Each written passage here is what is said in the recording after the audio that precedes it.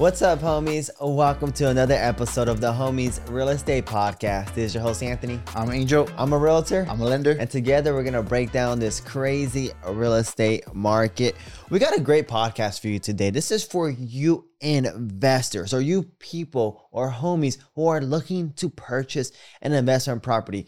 These are some questions that we've been asked, so we figured let's make a podcast about it. How to purchase an investment property. What does the financing look like? What is property management? What are the benefits of purchasing an investment property? So these are questions that Angel and I are going to answer. So Angel, let's just hop right in. What down payment and requirements do you need to purchase an investment property? Yeah, good question. So I'll go over them real quickly. So minimum credit score, you're gonna need at least a 620. Down payment's gonna range from 15 to 25%. Your maximum debt to income ratio is 45%. And then you're usually gonna need a required reserves of somewhere between 2 to 6 months, right?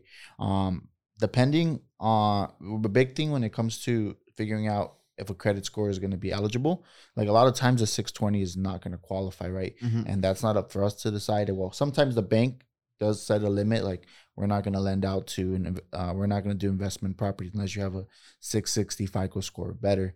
But also it's up to the automated underwriting system, the DU or the LP, like we call it in the lending world. If this system, this computerized system we run it through, takes it, and then the bank allows you to go down to 620, then you can move forward. Many times it doesn't. You need at least I have one right now, an investment property and an investment refinance. It's a 660 credit score, right? And then, but really where it makes sense is 700 plus FICO scores, just for you're going to get better interest rates, right? And better terms and all those things.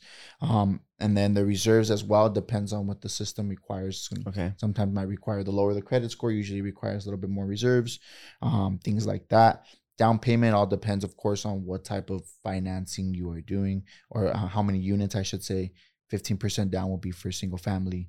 Units will be 25% or more, right? So, or 25% minimum, I should say. Gotcha. Thanks, Angel. That's really important. That clarification there. Are there higher interest rates for investment properties than there are for a primary residence?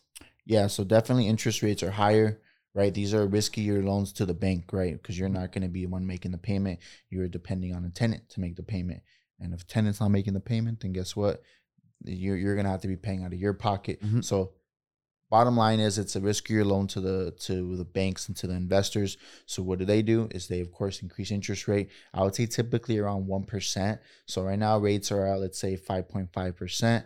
An investment rate you're looking at about 6.5%. Of course, depending on your down payment, FICO score, and all the other factors that come in with that dictate interest rate pricing.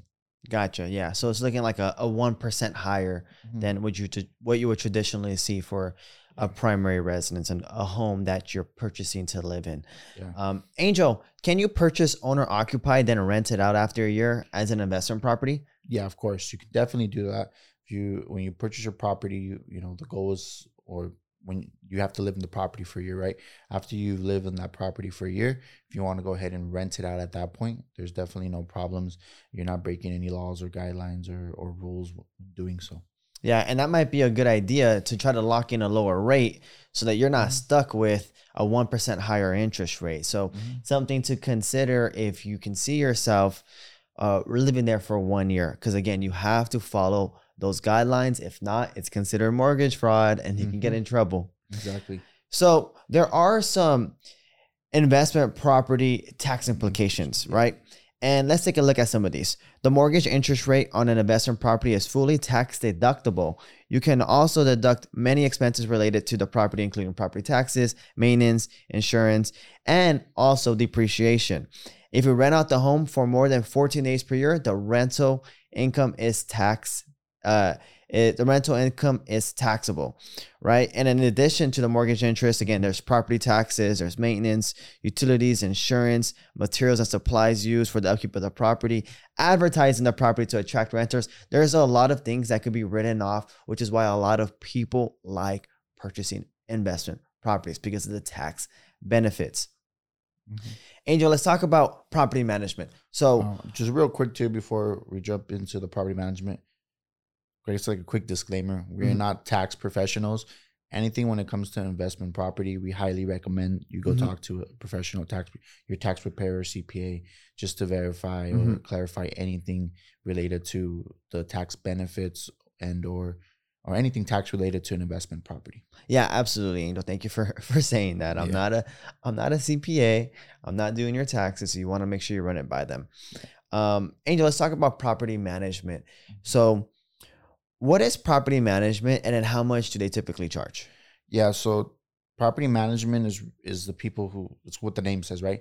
They manage your property, and they usually charge about 8 to 12%. So these are some of the things that they would do for you for managing your property. They know how the market is, right? Because they usually work with homes in that area, so they know how much to rent your property for. They show your property to potential tenants that will qualify. They screen your tenants, making sure they have the right credit scores, see their income, verify all those things, right? And then they collect rent on your behalf. So what they do is they collect the rent, take their portion, and then pay you out your cash flow, right? Or the money after their fees. And then they handle the late rents and evictions, any things like that. They'll take care of all those things. So those are just some things real quick that property management does. Another big thing is maintenance. They take care of maintenance. So if the property needs to have maintenance done, they'll go out there and arrange the maintenance to be fixed. Yeah, exactly. So it pretty much takes everything off of your plate. So if you just wanted to not have to worry about a single thing, none of those late night calls, none of those handling tenant complaints and all that stuff, property management takes care of it. A lot of people, especially when you're out of the state, prefer to do this just because it's just too much with the time difference, or also just to travel all the way over there to do repairs and maintenance. So typically it's very common for out of state, or as you become an investor with a larger portfolio. Once you have a larger portfolio, it's just too much work to have to worry about 5, 6, 7 properties, to always have to do maintenance calls and repairs and stuff like that. It just makes more sense at that point, if it makes financial sense, to just outsource the property management and get that done for you. Yeah. So Anthony, one thing besides from everything we mentioned, what are, besides the tax, obviously the tax benefits, but what's other benefits of purchasing rental properties? Yeah, so there's a lot of benefits to purchasing rental properties. One is it generates passive income, right? And as your property values increase, so does your investment, and this can really compound over time. Real estate values also generally tend to be a little bit more stable than the stock market. So you're not going to see those fluctuations very much like you're seeing right now with stocks, decreasing 20% in the last couple of months, whereas home prices are still staying strong. Rental income is not included as part of your income that's subject to Social Security tax. So that's nice to know. And then there's also a lot of tax benefits, like we mentioned before, that you can write off, and depreciation that you can write off, that only makes that cash flow higher, that only makes that return on investment better. So these are some of the benefits that come with purchasing rental properties. One of them that I really want to emphasize is how you're able to leverage real estate and really start to generate wealth quickly. So what I would say is, if you have one property, right, that you put 20% down on, right? Let's just say it's a $500,000 property and you put 20% down on, and that property appreciates, 10%. So now you made $50,000, because now it went from 500 to 550. Now just imagine if you had a portfolio that's 10 of those homes, right? So now you have, instead of having $500,000 in real estate values, you have $5 million in real estate values. And that $5 million goes up 10%, right? Because of home appreciation the past year. Now that $5 million turned into $500,000 in real estate wealth, right? In appreciation, in wealth, in equity. So it's just it really starts to compound over time. And now you have a $5,500,000 portfolio, and then you give that another 10%. And then the next year, another 10%. And then it just really starts to compound over time with home appreciation. I will say that home appreciation is not guaranteed. Like there are times where the market will start to slow down. But in general, as you've seen, as we've all seen, the real estate market tends to go up. You know, I can't even think of what prices were 50 years ago. I would imagine, you know, that $500,000 home was probably $80,000, right? $70,000, and now it's worth, you know, 7, 8, 9 times more.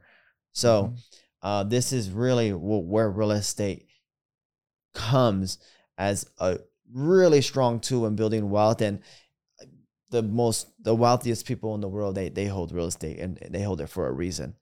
And I think one thing Anthony didn't touch on as a benefit is not only wealth for yourself, but for your future family and for generations and generations, right? Generational wealth, it's created through real estate, right? So whenever you're purchasing an investment property or any home, even your primary residence, and you pass away, you just gave if you have kids or whoever the case may be, whoever you're passing it on to, you just gave them such a huge asset to their life, right? That they can leverage in other ways to hopefully build more wealth for the next generation, and so on and so on.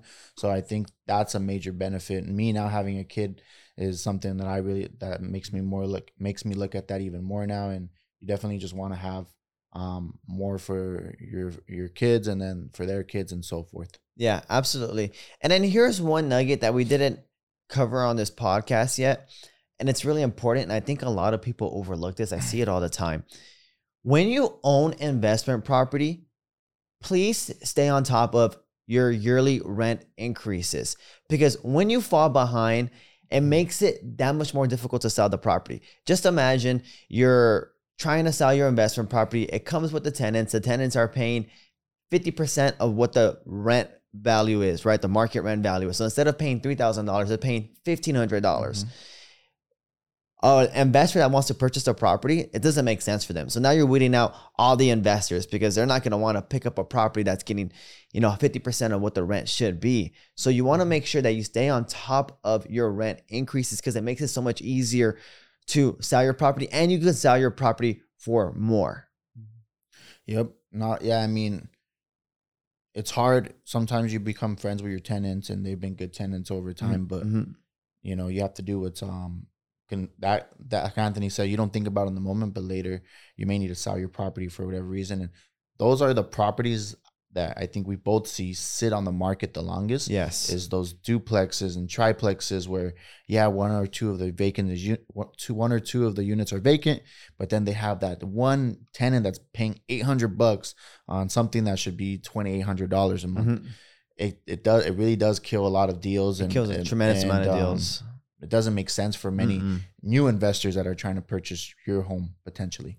Yeah, exactly. And then sometimes tenants can be very difficult in leaving. So it makes it difficult for someone to even evict them, so that the person that purchases the property can move in. So you don't want to deal with any of that mess. It just makes a lot more sense to just do the yearly rent increases, stay on par with what the market looks like, so that when that time comes and it's time to, sell the property, it's going to be like 10 times easier. Your property is going to sell for $50,000, $100,000 more, because now the new purchaser is going to be absorbing market rent property, and they don't need to worry about placing a tenant in there. So it's so challenging to take them out. Someone who's paying, let's say again, that $800 a month, lived there for the last 15 or 20 years. That's their home. And you tell them you have to leave your home. Not only do you have to leave your home, but you're going to have to go find somewhere else to rent, and it's going to be 3-4 times more what you're paying right now. Best believe that tenant's going to fight tooth and nail to stay in that property or to do anything they can not to move out. That's definitely what's going to happen. Yeah, absolutely. So, homies, I think this gives you a pretty good idea of purchasing investment properties, some of the nuances that come with it. Angel, where can we find you at? At Your Mortgage Angel on Instagram. At Your Mortgage Angel on Instagram. You know where to find us, at Luevanos Group. If you haven't already and you're watching this on YouTube, subscribe to our YouTube channel. If you're watching this on app or listening to this on Apple Podcasts, Spotify, I'm a big fan of really watching the YouTube videos, just because there's typically charts that we put. And then when you subscribe, it really does help us out. And again, if there's ever any questions or anything that you would like answered in a podcast, just let us know. Comment them on the YouTube video or send us a direct message. With that said, homies, I want to wish you all the best. Take care and stay safe. Thank you, homies. Hey, homies, it's Angel from the Homies Real Estate Podcast. This podcast contains our opinions and is for educational purposes only. It does not guarantee any projections and should not serve as the basis for any purchase or sale in real estate.